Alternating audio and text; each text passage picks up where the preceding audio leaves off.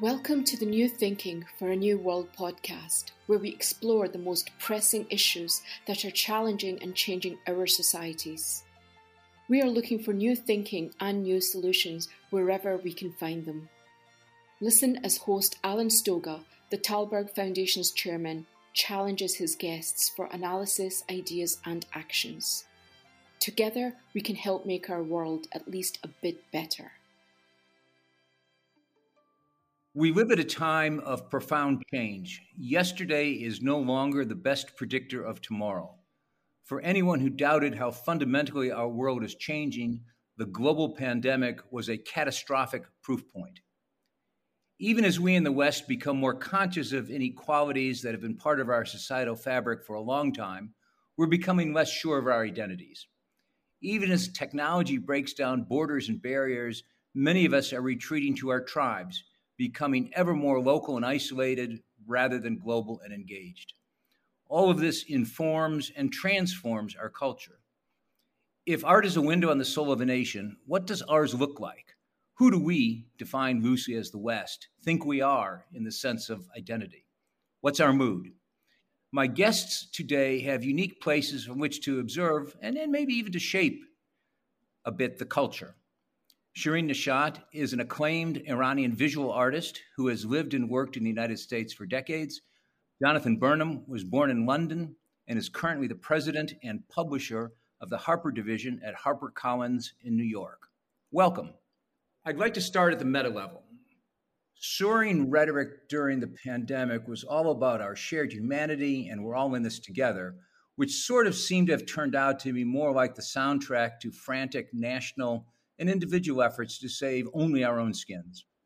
What do you think that says about the state of our culture? Jonathan?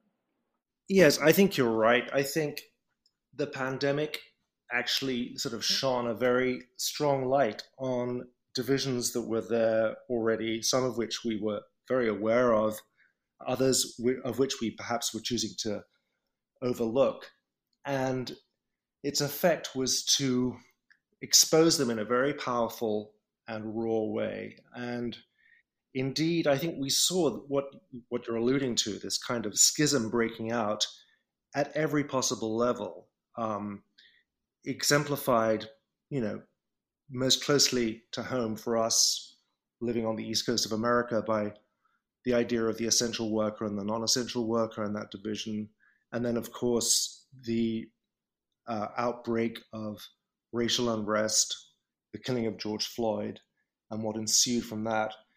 And we saw an extraordinary splintering, which then played out through the political cycle as well.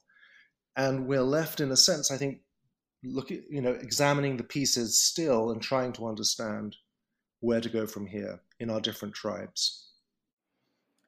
Shirin, we talk a lot about wanting to be global and humanity, and people use the word we as though we are something that's bigger than us, but we tend to behave quite small. Did that surprise you during the pandemic and after the pandemic? Well, I have to go back to explain how I approach life and art in general, is that I personalize the journey that I go through as a human being, and my work becomes sort of an expression of what journey I take dealing with those crises. And I don't know how it is for the other artists, but I've felt that all my life I've had to approach political crisis and just important issues that have transformed my life very often. And so I've had to learn to be a survivor. And therefore, as I approach coming out of this dark tunnel that I often find myself as an Iranian artist living in exile with a difficult past, I then make a work of fiction that somehow helps other people to identify with sort of my pain or my journey. And therefore, I feel the art or the fiction becomes this meditation or this relationship between myself and my audience by sharing where I went with my journey, coping with the crisis. Therefore, they can look at their own way of approaching it, and I mean, at least on the emotional level. And so it's very hard for me to generalize about culture at large or different artists. It's just this has been the way that I have been able to be an artist, to face my own anxieties, fears, angst, and hopes, and really fall very deep in that dark tunnel, but find that my imagination actually is my savior, and finding hope in creating work that resonates with me, but possibly could inspire and provoke other people, but never is a sure thing. But that's the way I approach dealing with crisis, and I think my work it's really a manifestation of that. Let me pick out one word that you used, which is identity. You had a fabulous retrospective at the Broad in Los Angeles, and then that moved on to the Museum of Modern Art in Fort Worth. And the description talked about your exploration of identity. When you had to put together a retrospective, 30 years of your work, did you sense a shift in how we think, or how you think, perhaps in the first instance, about identity? It's a very interesting question, because you see, I'm quite a hybrid of an artist. I've lived longer in the United States than I've lived in my own country, and yet I'm quite Iranian, and I'm also very American, and so my work, like myself, it sort of navigates between two completely different identities, but also identities that are often in conflict, not compatible. And so I did mention that my work is very personal, but it's also deeply political. So I'm not interested in making work that is autobiographical. Very, very often my work deals with history. And so the question of bringing forth historical references that is really going back to Iran, but then finding that actually some of those ideas, some of the issues that have happened there are taking place in this country, and finding this sort of parallels. And so I think that in these exhibitions you're talking about, as much as the exhibitions or my work is sort of promoted as this Islamic artist or this Iranian artist, I think there was quite a bit of themes and ideas and emotions that really resonated with people on a fundamental existential level, even political level. The idea of displacement, alienation, political tyranny, injustice, and mysticism, and the poetry in light of very dark historical events. So there was all kinds of issues that on the surface seemed to be all about this Iranian identity, but somehow it's sort of people identified with it. Jonathan, let's stay with identity for a second, if we could. I don't recall a time when Americans and others seem more confused about who they are. Gender, race, ethnicity, fundamental categories seem to be in flux. You're in the book business. Do you think your audience is changing in a way that matters? Can you see it in what people want to consume and what your authors want to produce? How do you think about this hyphenated America that's evolving? Well, I think it is a hyphenated America, and it's a hyphenated world actually as well. It operates beyond America, and it ebbs back and forth a great deal, I think. But America, as in so many times in history, seems to be stepping forward kind of more vigorously in pursuit of arguing about the question of identity. And in my business, where I have to navigate what I believe readers will want to read, not right now because I'm not publishing a newspaper or magazine or anything online. I'm publishing books that I'm projecting into, the next year, 12 months hence. Sometimes a little sooner, but in most cases ahead, about 1 year ahead. I'm discovering that there is a very, very vigorous and serious audience that's thinking about this idea of new identities forming themselves across race, across gender, across nations, and writers are coming forward, stepping forward as artists like Shirin to kind of explore these questions, sometimes through facts, through reporting and thinking it through analytically in nonfiction, but I think often most creatively and importantly through fiction. And I think we're beginning to see the fruits of this new alignment of identity right now in some of the fiction that we're seeing published and being read eagerly, certainly by many sort of younger readers. But I think in the next 2 to 3 years, we'll see an enormous flowering of this, because I think it's in many ways a deeply positive new force in our culture that we have to pay attention to. So in terms of this focus on identity, thinking about identity, you would argue that it is a positive, it is a freedom that allows us to explore outside constraints, as opposed to reflecting deep angst and uncertainty in the society. I think it arises at certain levels from deep angst, but I think it can also be perceived at another level as a kind of reassertion of confidence and faith in a future where people can have the right to choose identities that are difficult and complex. I mean, I'm thinking specifically right now about gender or sexuality, but it applies in other spheres as well. And yes, I see that as a very positive direction for redefinement and realignment.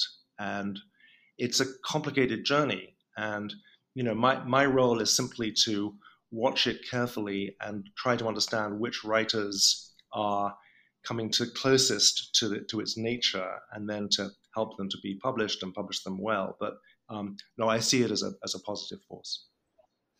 I'm glad you mentioned nonfiction and fiction, because I'd like to explore that a little bit, both in terms of books, but also more generally in terms of the society. One could make the case that we live at a time when the boundary between fiction and nonfiction, and I don't mean the truth stuff, I mean fiction and nonfiction, the boundaries are blurring. We just had a cartoon for a president. The book lists are bursting with tell-alls that sound like fiction, not like reality. There's some amazing video and artwork being done. Shirin, you operate, I think, on both sides of that border, what I would call fiction and nonfiction, in the sense that your work seems to have a foot in both. Yes, for the longest time, I only made fictional work. And then about a decade ago, I was invited to do a commission. And I went to Egypt, and I started to, for the first time, find myself as a reporter, sort of, where I would say the work became like a docudrama, where I recruited Egyptians after the revolution, the Egyptian revolution, and I began to interview them and photograph them, learn about their dilemma, and really share also my story and allow them to trust me. And this became incredibly powerful bonding between me and my subject. And that became very addictive, where I no longer wanted to bring people to my studio or models or friends, but go out and recruit people.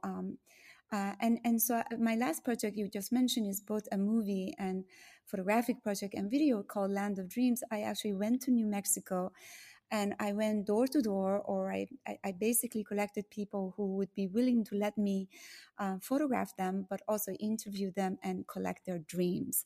I mean, that was a highly, sort of conceptual project, but I was interested in an idea of what is American people's nightmares these days and what are they dreaming about. And of course, people were very shocked, but also very amused. And so I had to first appeal to them, and they were actually people who were functional, not functional, poor, men, women, old, young, children, Native Americans, African Americans, white, Hispanic immigrants. And so the diversity of people that I had to talk to and get to know, it was so much unlike anything else I've ever done. Where I felt that there was a sincerity, there was an honesty, but yet we were making fiction.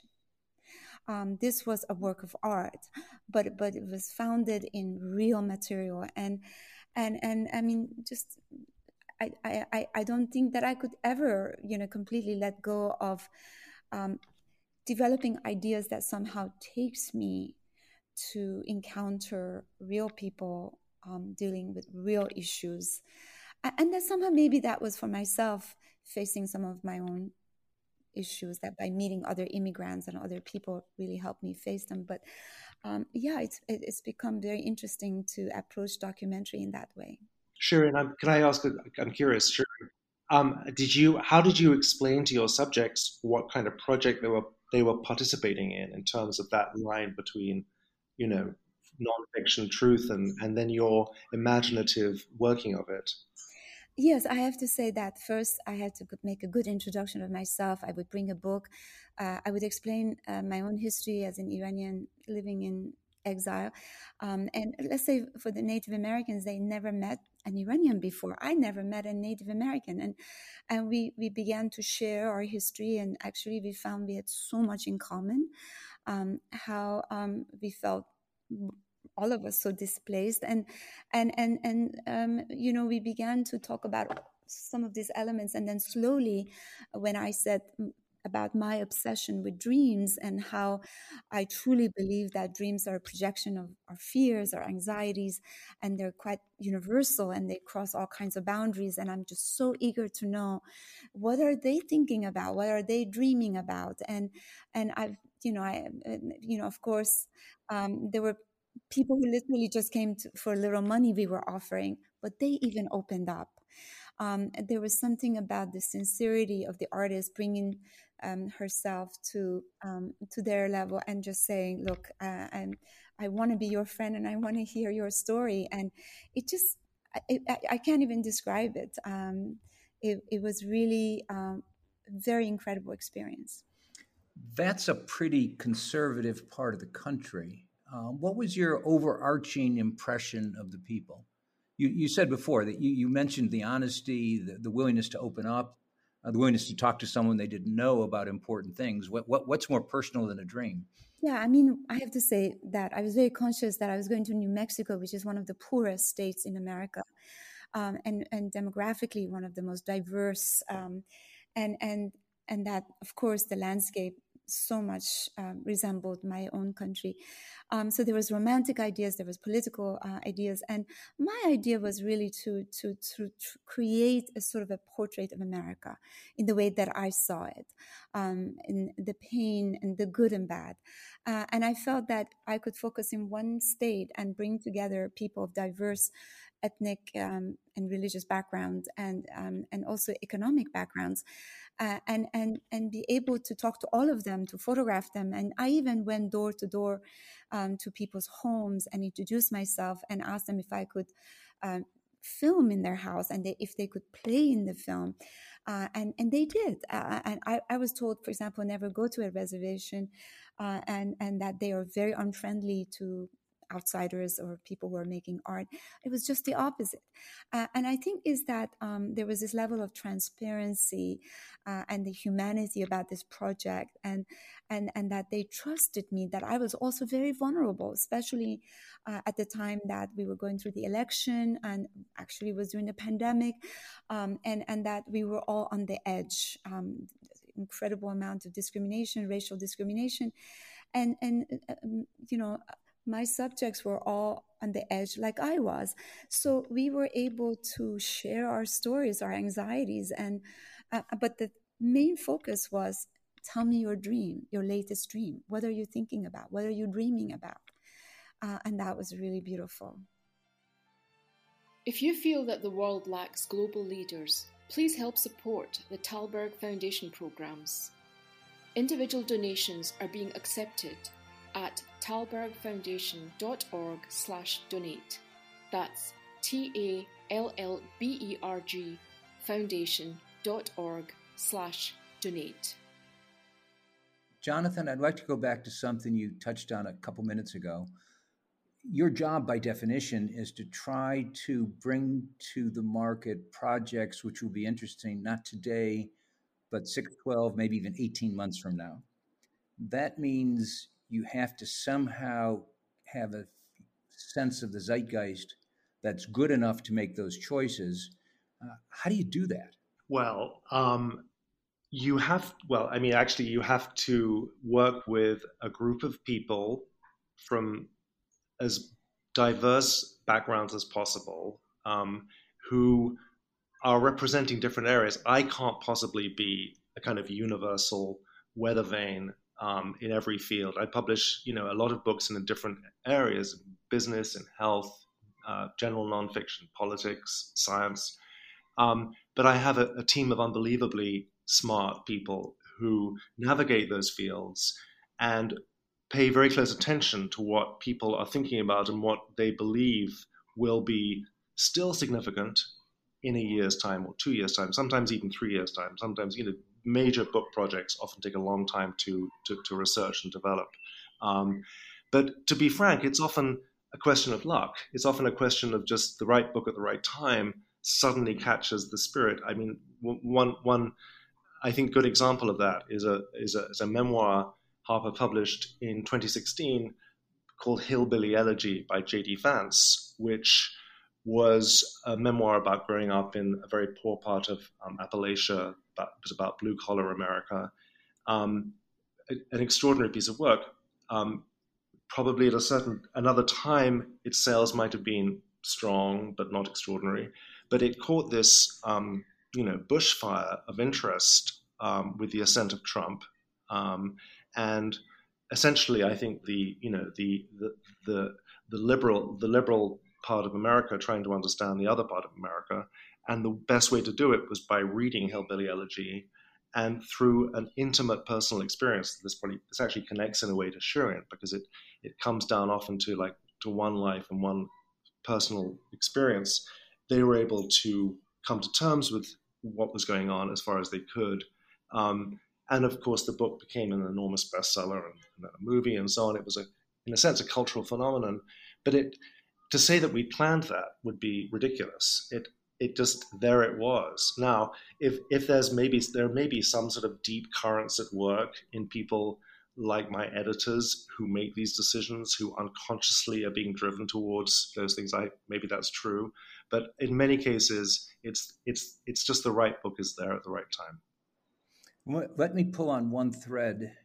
You just said that parts of America were trying to understand the other parts of America. And if that's true, I would think that's wonderful. And a bit of Shirin's story of her project, almost the same theme, that people wanted to talk and wanted to reach out to each other and somehow understand better. Do you think that's the case, that this very zero-sum world, black, white, Bruce Springsteen on Broadway the other day talked about troubled times and troubling times. Is there a positive out there? Do people want to try to get beyond this? Well, I tell you one thing, especially in the past year or two or maybe longer, there's a real need for content, where I feel that previous to that, whether we're talking about the art world or the film world, it became sort of entertainment. And I think hard times, do have some positive aspect to it, where people really need to communicate. The culture becomes, as you know, really central to people's everyday life during the time of crisis, more than ever. And I think I could use the example of my country in Iran, where after the revolution, with the censorship, no freedom of expression, no support, living under dictatorship, we had more of a cultural outpour than ever in the history of modern time. And I think that both for the artists and the community, there was this need of somehow making sense of the chaos, or, making order of things, to cope with things. And I think this division that I see and I saw, especially in America, I've seen very vividly in my country. But somehow I think the value in art or good art or artists is that they are not biased, and they're able to transcend or elevate above those kind of differences, and their work may resonate with a diverse kinds of people. Where, for example, a lot of people say, oh, you're just talking to the liberals or you're talking to the Republican conservative. But I think really good art, good piece of culture, great book, music, theater can speak to a diverse communities. And that's really precious because we artists don't have an agenda. There's no rhetoric. We have nothing to say except raise a lot of questions. And that's my approach to art. Anyway, I have no answers. I'm a very fragile, vulnerable, fearful person, and I'm being really naked with my own humanity, and I'm framing questions that, I'm very interested in sociopolitical issues, history, religion, political injustice, all of that. And I'm trying to sort of articulate an expression that goes above and beyond myself, of course, and to put that out there and let's see if other people may identify. And so I think that's what's great about the role culture plays, particularly in time of crisis. Jonathan, you have to, by definition, navigate the cultural wars, the political wars, the partisanship. You're going to publish a book by X on Y, and it could attract all sorts of lightning, bomb throwing, whatever. How do you make those decisions? I think my role is really, essentially it breaks down into it has two sides. One is to publish good books that deserve to be read by serious writers, that will make a mark and will be read, one hopes, in 10 years' time, 20 years' time, even more. I also have to make money. I also have to run a business which is profitable and balance all the various factors that involves by publishing books that I hope will become, some of which will become bestsellers. So that on both sides means I have to be open to a lot of very different trends and arguments. I can't say this. I will only publish books of this stripe, and I won't publish books of that stripe. Particularly as the culture changes, and as we see it changing now.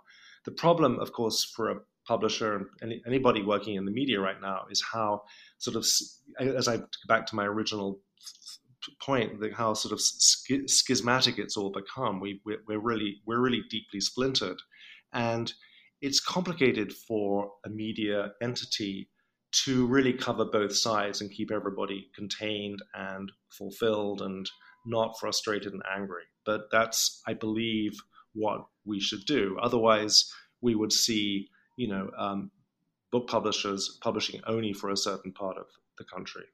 I want to push that forward a little bit because there have been, and we are in a period of book banning and burning, the cancel culture stuff. I just discovered this morning, which I should have known, I suppose, that the American Library Association reports that To Kill a Mockingbird and Of Mice and Men were among the 10 most challenged books last year in America as being inappropriate for Americans to read in the 21st century, which is sort of astounding. This segues to the cancel culture question.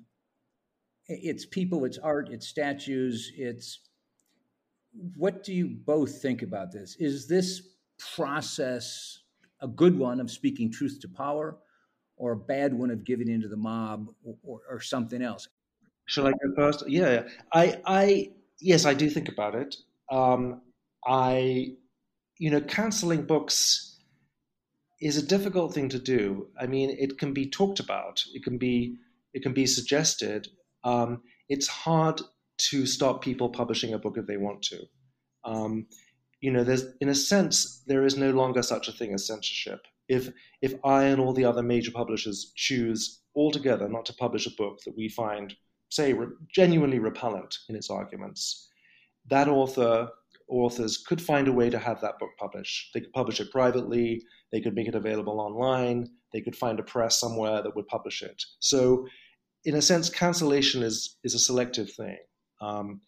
But I would go back to the point here that you're making about actually looking backwards towards what we consider our canon, and books like Of Mice and Men and To Kill a Mockingbird, which HarperCollins publishes, and we're proud to publish. And again, I have to say, the movement towards this, interrogating the classics, the canon, and asking if they are the most representative stories that we should be reading seems to me to be a healthy one. And if that canon opens up to books that weren't read before and need to be read now, and that will move into that sort of central place in an educational format, then again, we have to welcome that. It's all about more rather than less. And To Kill a Mockingbird will remain available. It will always be there for people who want to read it. Shirin, we've seen political movements around the world destroy the great statues, the images of Buddha, others. And more recently, we've seen in the United States, and as well as in England and on the continent, statues defaced, pulled down, covered up, etc. How do you, as an artist, react to that? Well, Alan, I'm an example of, an artist that has been sort of a victim to the Iranian government's decision that my work is problematic and therefore banned, and even my own return to Iran is impossible. So, I come from a culture where, a critique of my work or even the grasp of my work, it's very deeply problematic. But also, you were talking earlier about, are we as artists conscious of our audience? I would like to say no. But at the same time, what I have in my back is the multiplicity of the audience. Or in the one hand, I have the Iranian government in my back. And since my family live in Iran, and I don't want to put them at risk, I would never want to make anything so subversive that they will have problem. Then you have the Iranian people who could also are very divided. Some people, support my work. Some people dislike the work. Then in the American public, where a lot of people misunderstand the work, or they don't get the nuances or the political or metaphoric use of my work, then you have the art critics or film critics who, may or may not, be able to see the work for its entirety. So I've learned that I have to walk through these very fine balances and expect that a lot would be lost in translation, and that my work has often been very misunderstood and by the Western media, by Iranian people, by the government of Iran. But so I've just learned to go along, sort of moving through all these different opinions and these different misconceptions, and sometimes, if I'm lucky, very good interpretations. And that's been a way of life where I think, if you think about another American artist, a native, someone who's born in this country, won't have such an issue in respect to their work.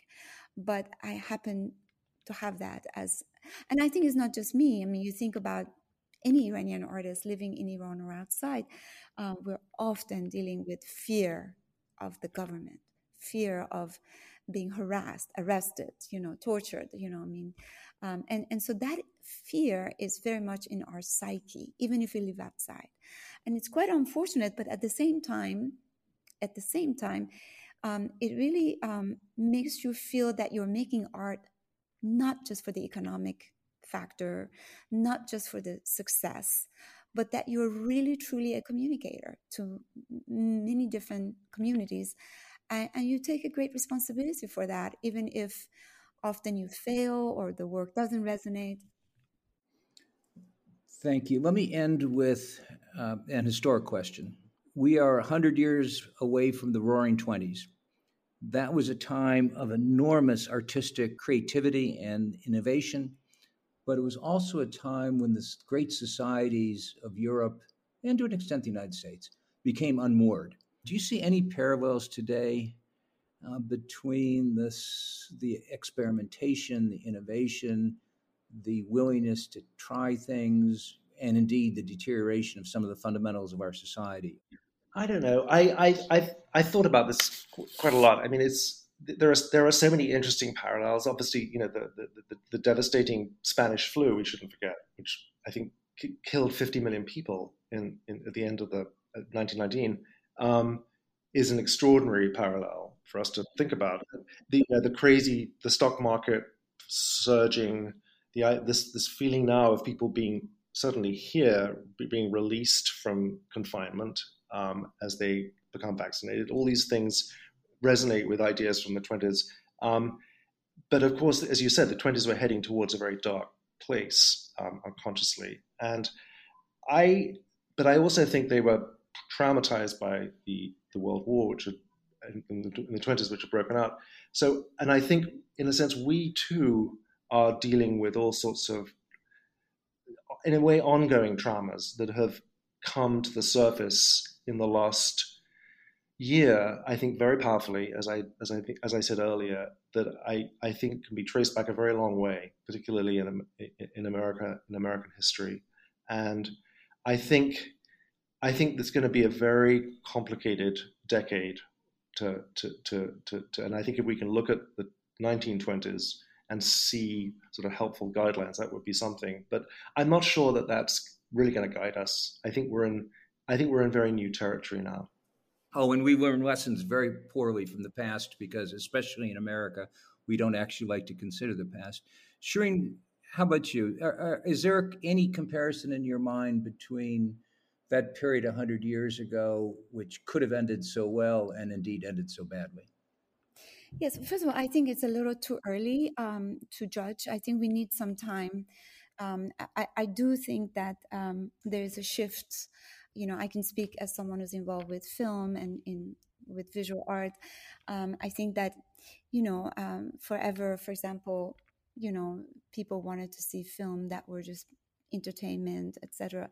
But I can see there's this shift where people are really looking for content. Hard time is, affecting people's way of, this idea of escape is not really, so much functions the way it did before. And in the art world, I feel that even artists themselves are really questioning their role in respect to the changing society and the time of crisis. And we've had, God knows, so many different crises in the last years, the last year particularly. So but I think that artists, they need time. Things, I think the the environment needs time, but also the artists need time to sort of digest what has happened on a very deeply personal as well as social level and be able to articulate that into something. Well, thank you. And thank you both for this conversation. It has been both fun and enlightening. And I would love to revisit from time to time, as Shirin, as you just said, as some of these pressures work through. And Jonathan, as you continue to try to sort through the future zeitgeist. We need good art. We need great books. Thank you both. Thank you, Alan. Thank you so much. It's a pleasure. Thank you for joining us. Please rate our show on Apple Podcast and subscribe. Meanwhile, you can find us on Facebook, Twitter, and Instagram. Or you can subscribe to our newsletter at tallbergfoundation.org to learn more about our work. That's TALLBERG foundation.org. Thank you, and we'll be back again next week for another episode of Tallberg's New Thinking for a New World. This podcast was brought to you through the generous support of SNF, the Stavros Niarchos Foundation.